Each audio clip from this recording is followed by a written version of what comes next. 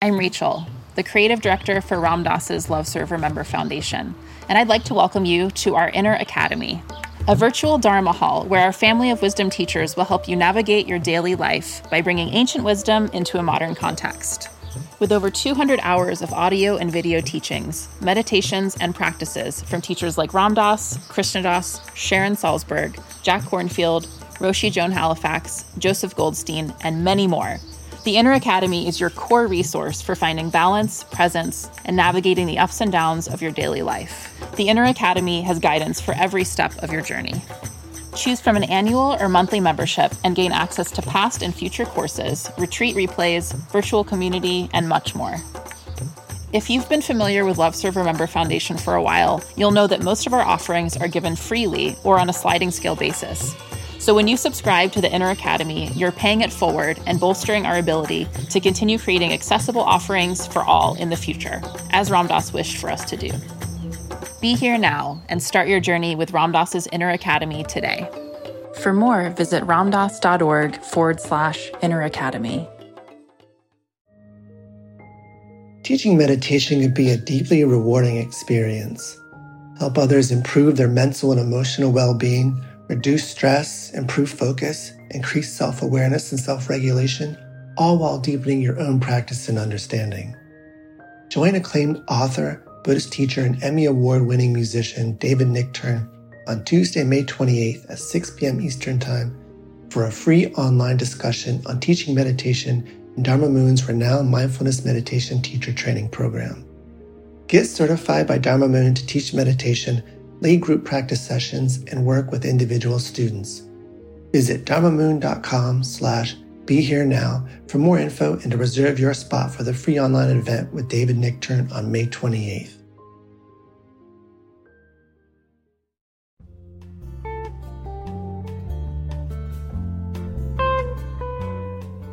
Welcome to Dale Borglum's Healing at the Edge. We are very happy to share with you Dale's profound insight and open heart. Please go to BeHereNowNetwork.com/Dale to support this podcast. My dear friend and guru brother Ram Dass died a few days ago, and I thought it would be a good idea to recount a number of the stories that come from the early part of his being Ram Dass, stories that probably not a lot of people know about. I was a graduate student at Stanford in the mid and late 1960s. Ram Dass had gone to India on his first trip. He met Maharaji. He came back to America, was transformed, and began traveling around North America teaching workshops and lectures about what it is that he had learned in his time in India, and particularly how his encounter with our guru, Neem Karoli Baba Maharaji, had transformed him. In those days, there were very few spiritual books that talked about Hinduism, Buddhism, Eastern spirituality in ways that were really accessible to beginners. The books that were available were often poorly translated, they were contradictory, were very confusing. I was a yogi myself. I was doing a lot of pranayama and yoga and meditation and really restricted diets while I was trying to be a graduate student at the same time. But Ram Dass had this ability to take this really deep material and present it in a way that a Westerner who had no background in contemplative spirituality could really get the core teaching. It was a truly remarkable gift that he had. I was a graduate student, as I mentioned, living in Palo Alto, and right across the street from me was a guy named Joel Waldman, who had lived with Ram Dass at Millbrook in upstate New York after Leary and Alpert had been kicked out of Harvard. So whenever Ram Dass would come to Northern California on his travels, he would stay at Joel's house. And I got to be drinking buddies with Ram Dass because I was a good friend of Joel. I remember driving down Skyline Boulevard in San Mateo County in the back of Joel's Cadillac convertible with him and me and Ram Dass, feeling like the luckiest yogi around.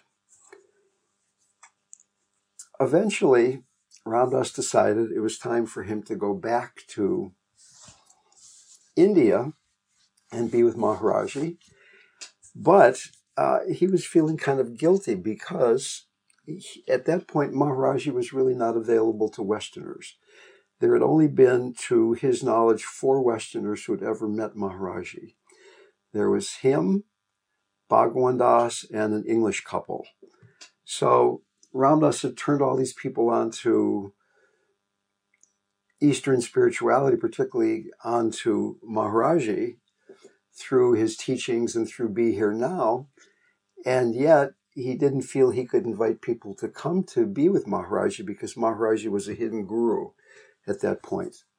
So he felt badly about that. And just before he was about to leave, a wonderful meditation teacher from New York called up and said, Ram Dass, there's a yogi that has just come here to America, and I think you should come and see him. So this was Hilda Charlton calling up Ram Dass and telling him about Swami Muktananda. Ram Dass went to New York. He met Swami Muktananda and initially had the feeling that Swami Muktananda was the same level of being as Maharaji, an opinion that he changed later on. But at that point, that's what he felt. So he thought, well, if I'm the front man for Swami Muktananda, I can introduce so many people to him. Nobody knows who he is. If he just goes on this tour by himself, he won't attract that many people. But if I'm on the stage with him, people will come because I've got this reputation, and they will then be attracted to Muktananda's wonderful teachings, and they can go and be with him in his ashram in India, and I can go be with Maharaji, and everybody's being fed. So he then went on the Northern California tour with Swami Muktananda and called up Joel and me and asked us to organize the Northern California part of Swami Muktananda's first international tour. It was not as easy as you might suspect because Swami Muktananda insisted on being treated like a prince with thrones and cars full of flowers and the whole regal relationship there, if you will. So Joel was not able to keep doing this. He got all stressed out and he bowed out. And at that point, Kyle McGee, who later Maharaji named Vishu, whose property is where the Hanuman temple is now situated, joined me. Kyle was getting his bachelor's degree at Stanford the same year as I was getting my PhD at Stanford. So we organized the first tour there in Northern California, and Ram Dass and Swami Muktananda came flying into town, and workshops, lectures, television spots, radio spots, the whole thing.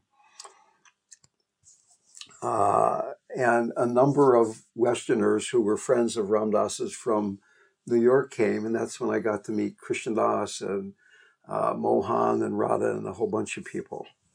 So Muktananda and Ram Dass left for Australia and then South India. I completed my PhD at Stanford, which I had been struggling to do for a while, but now I really wanted to get to India. And in fact, Ram Dass came to me and said, I am inviting a few very pure young men to come to India and study with my teacher, Haridas Baba, who had been the yoga teacher that Maharaji gave to him when Ram Dass was in India on his first trip. I didn't want to tell Ram Dass I didn't feel all that pure. I said, okay, I'll do that. And he invited Dwarka Banner and Krishnadas and Rameshwar Das and Raghvendra Das, and I'm forgetting somebody here, Mohan. He invited all of us, I think, to go there and be with Haridas Baba. And as I was about to go to India, I got a telegram from Haridas saying, I've come to America. I'm coming to America. I'm not going to be in India. If you want to study with me, don't come to India. Wait where you are. I'm coming to Davis, California. And I did some very deep examining and asking, should I stay here and be with this yoga teacher, the guy that Ram Dass has set me up with? Or should I go off to India, not knowing anybody at all there, and just see what happens? And through Maharaji's grace, I got this very clear message. I should go to India. So I did go to India. I was up in North India. Ram Dass was down in South India, still doing this thing with Swami Muktananda. They were at the Satya Sai Baba ashram.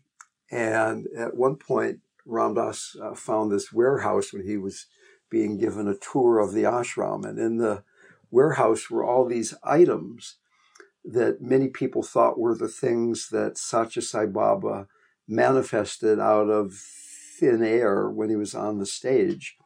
And Ram Dass said, what are all these things? I thought he manifested them. And the guy that ran the warehouse said, no, he doesn't manifest them, but he uses his mind to transport these things that we buy and store in the warehouse. He transports them using his mind onto the stage, which we all thought was pretty funny. So when I got to India, the first day there was the holiday Holi, Holi, where it's the holiday where the Indians throw colored paint or colored powder at each other and just get wild. I thought, wow, this is India. I didn't know it was a special holiday. I couldn't believe how crazy everybody was. But then, of course, it turned out it was only a one-day event. I felt that I was really exhausted. I needed to go somewhere in order to calm down, to get my bearings. And I decided that I wasn't that far from Swami Muktananda's ashram in Ganeshpuri. I went there and stayed for about 6 months or so. And during this time, Ram Dass would come occasionally because he had this connection with Baba. And at this point, Maharaji was really not available. So he would come. And I remember one time we were on the floor, seated next to each other, doing chanting. And at the end of the chanting, Ram Dass put his chant book down on the floor. And I said, Ram Dass, Swami Muktananda doesn't want us to put the chant books on the floor because the chant books are God. And Ram Dass said, well, isn't the floor God too? Which I thought was a pretty good answer. Eventually, Muktananda made a marble statue, had made a marble statue of his guru Swami Nityananda, the fellow who I really felt my connection to. And this statue was going to be consecrated and turned into this living being by the Shankaracharya, who's almost like the Pope of Hinduism. It was a really big deal. And thousands of people were coming from Bombay to be there for the consecration of the statue in the new temple, including Muktananda's premier Western devotee, Swami Rudyananda, Rudy from New York.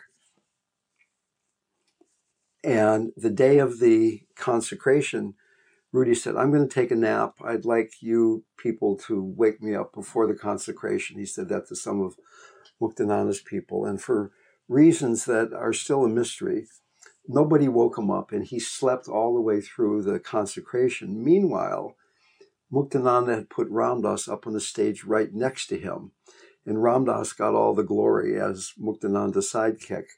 And when Rudy woke up and found out about this, he was enraged and huffed out of the ashram and never came back. And Ram Dass then had this pretty close relationship with with Swami Muktananda and had some quite remarkable meditation experiences in Swami Muktananda's meditation cave there at the ashram.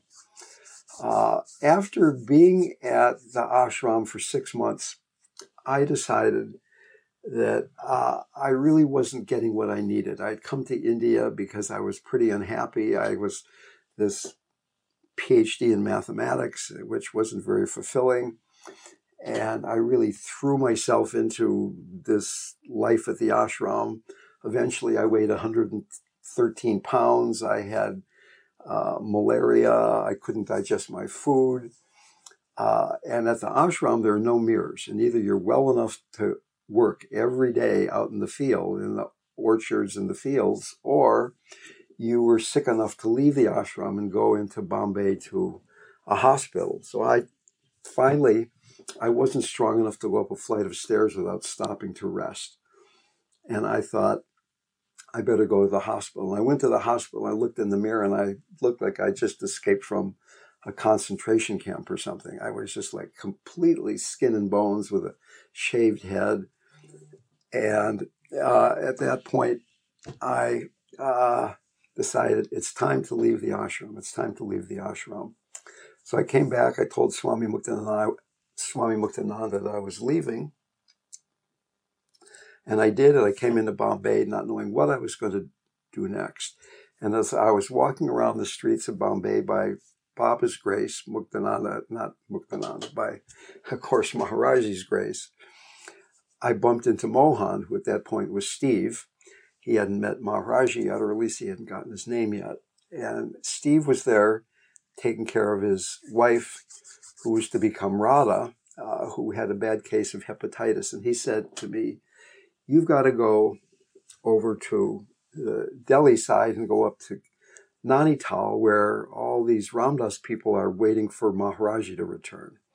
So I got on a 24-hour train ride. I got to Delhi. I took a bus up to Nainital. I got to the Evelyn Hotel where the devotees were staying. And the first person I met was Danny Goleman out on the veranda with his lungi pulled up. So he was getting a suntan on his legs. He was reading a novel, drinking tea, and eating white bread toast with jam on it. And I had just come from this place where I was almost starving to death and getting up in the middle of the night to do all these practices. And I thought, what are these people doing here? They're having such an easy life. Little did I know what life with Maharaji would end up being like. So anyway, there were a bunch of people there at the hotel, but also a number of more committed meditators, shall we say, decided to go up higher on the mountain, up to a place called Kosani, where the British had imprisoned Gandhi at the Gandhi ashram. And they were up there meditating and doing their own cooking and having a very, very quiet and simple life. There was Krishnadas and Raghu and Dwarka, and I don't remember, about a dozen people or so were up there. I don't remember all the people who were there at this time. And after being there for a week or two, a telegram came saying, Maharaji has returned, come immediately. So here we were out in the middle of nowhere. On Sundays, we've been reading the Gospel of John. Ram Dass would read it out loud on Tuesdays, the chapter in the Ramayana about Hanuman. And we were in this very quiet, focused state. And the message came, the Guru has returned, come immediately. So everybody was very excited. They hopped in these buses, this bus, and drove down the mountain and then drove up another mountain pass to Kainchi. Now, many of these people had met Maharaji for a few days or even a week or so earlier, but he had told everybody to leave and he had sort of gone off on his own. Nobody knew where he was, and they were waiting here for him to return to Kainchi. So this was the beginning of Maharaji's staying put in one place long enough for Westerners to gather around him. So we came to Kainchi. There was Maharaji on the tucket. There were some people from Nainital who were there already. And then those of us from Kosani came, and he was so inviting. It's hard to describe what it was like to be with Maharaji, but at least on one very mundane level, it was so informal. People were just lying around and eating and rubbing his feet. And he was talking sometimes about God, but sometimes about very mundane things. And it was just the feeling that almost everybody had, I think everybody, was that you finally felt that you were at home, that this was why you had come to this world, to be in this incarnation. In the beginning, there were so few of us going to the temple every day that we would go in Ram Dass's Volkswagen bus. Krishnadas would drive the bus. Maharaji had first called him driver, and he called Ram Dass commander-in-chief. And he told us to do what Ram Dass said, but some people didn't do what Ram Dass said. They snuck back and went to be with Maharaji instead of doing what Ram Dass said, and that created all kinds of dramas. But we had this really very, very precious time where there were just a few dozen people with Maharaji going there every day and having the richest kind of experience. One story from that time, Ram Dass got one of the first copies of Be Here Now in the paperback form mailed to him from America, and he gave it to Maharaji, and Maharaji put it under his blanket. He didn't say anything, and the very next day, Maharaji said, "You're printing lies in that book of yours." And Ram Dass said, "No, I don't think there's any lies." And Maharaji said, "Here, see," and he pointed to a page that there was a picture of Haridas, and it said that Haridas had been silent for X number of years, like 8 years or something, or 12 years, I forget. And Ram Dass said, "Well, that's what he told me."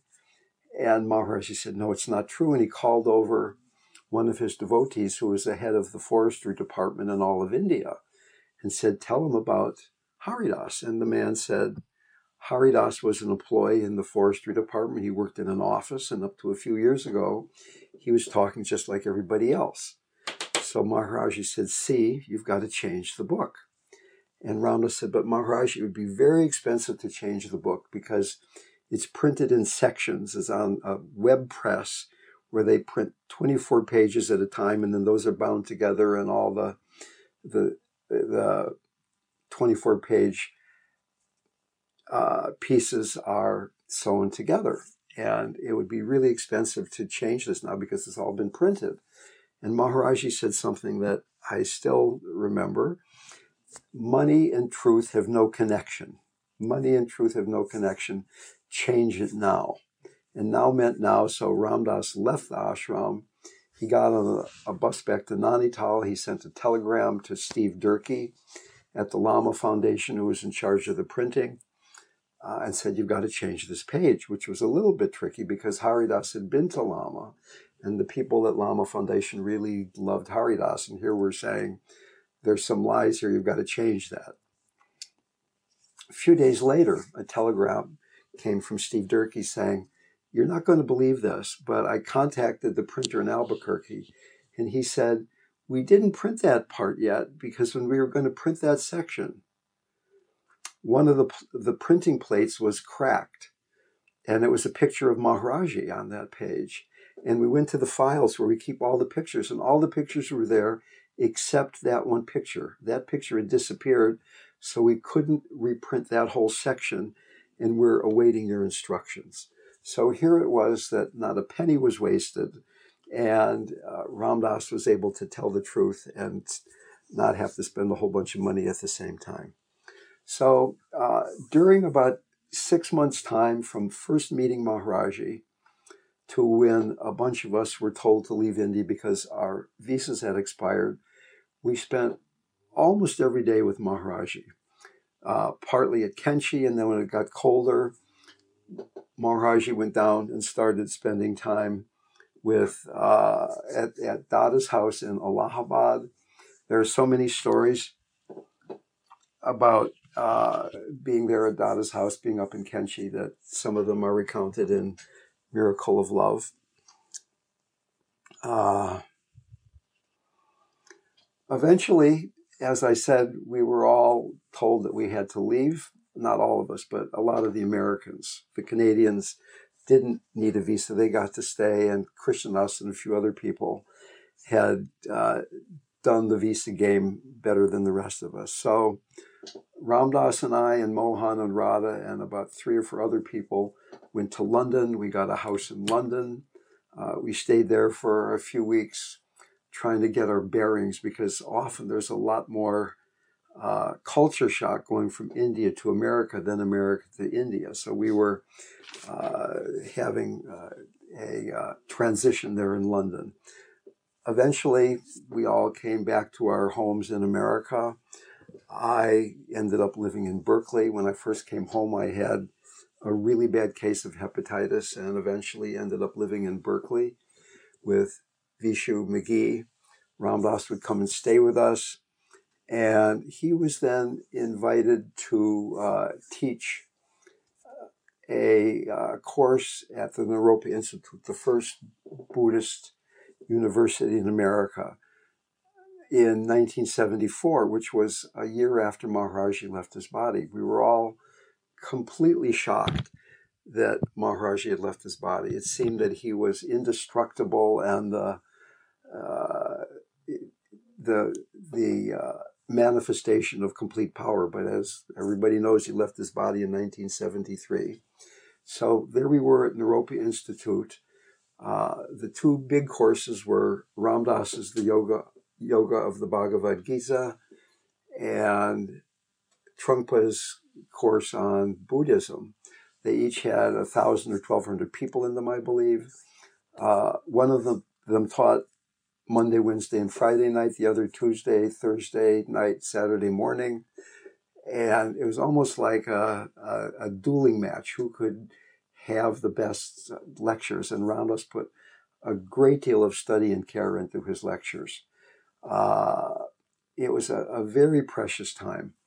The satsang really got to be together in a very intensive way. And then it was all over, and we went our separate ways. I ended up going back to Cambridge, Massachusetts, where I lived with Krishna and Mirabai Bush as they were beginning their Dharma Seal business, and Ram Dass went to New York City. He and I were working on a book that eventually was called The Journey of Awakening. And he would occasionally come up to Cambridge to work with me on the book. Eventually, Danny Goleman and Dwarka Bonner got involved in the book, Jagannath Danny Goleman. And one day he came up to Cambridge and he was transformed.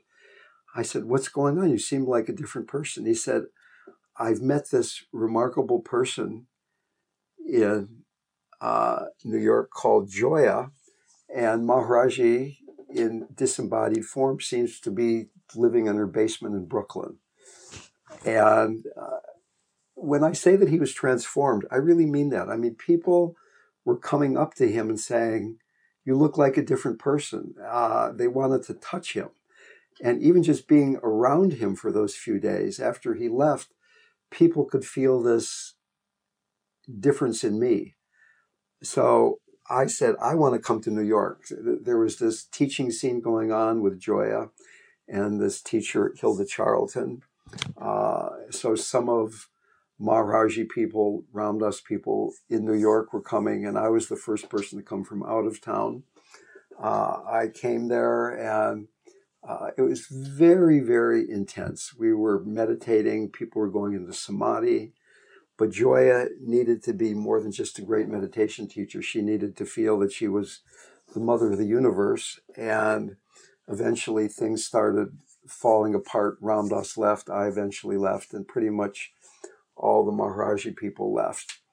I ended up moving to Santa Cruz, working at the Hanuman Tape Library. And eventually, Ram Dass moved to Santa Cruz. I moved in with him, and my dear friend Vajra Richard Johnson I became the director of the Hanuman Foundation. And at that point, Ram Dass had been talking about conscious dying off and on for years, but it wasn't really time for that to be accepted by society. Eventually, though, he taught a workshop in Rhode Island sometime in the late 1970s, at which Elizabeth Kubler-Ross came as a student, and at which his friend, Stephen Levine, was the Buddhist meditation teacher. Ram Dass had known Stephen from the Haight-Ashbury days, when Stephen was the editor of the newspaper of the neighborhood, and they got to be friends. And now Ram Dass invited Stephen to be doing some of the meditation teaching at his workshops. Stephen and Elizabeth really hit it off, and she invited him to become her apprentice, if you will. And he started teaching with her. Eventually, she got more involved in a war on negativity and a kind of a violent psychodrama approach to things, which didn't dovetail too well with Stephen's work. So Stephen and Elizabeth parted ways, and Stephen started teaching on his own. Ram Dass and I very quickly realized that what Stephen was doing was quite remarkable. He was doing it as part of the Hanuman Foundation, and it seemed to be the most interesting thing that the Hanuman Foundation was doing. So Stephen was joined then by Ram Dass and me to begin this bringing conscious dying into America. And we eventually decided that it would be great to have a place where we could actually put into practice what we were talking about. What we're talking about is conscious dying, taking the traditional teachings of the East and applying them to the encounter with life-threatening illness and dying.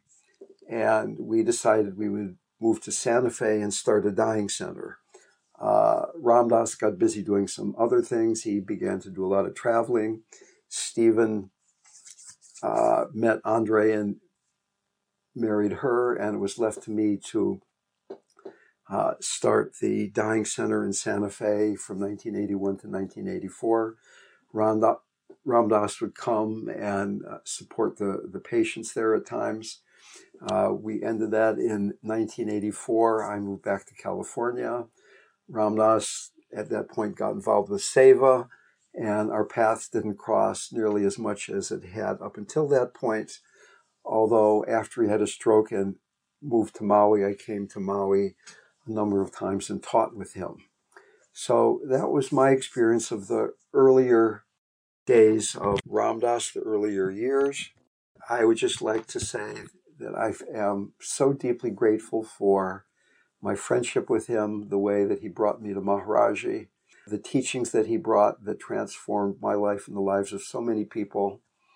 Journey well, my dear brother. So much love to you.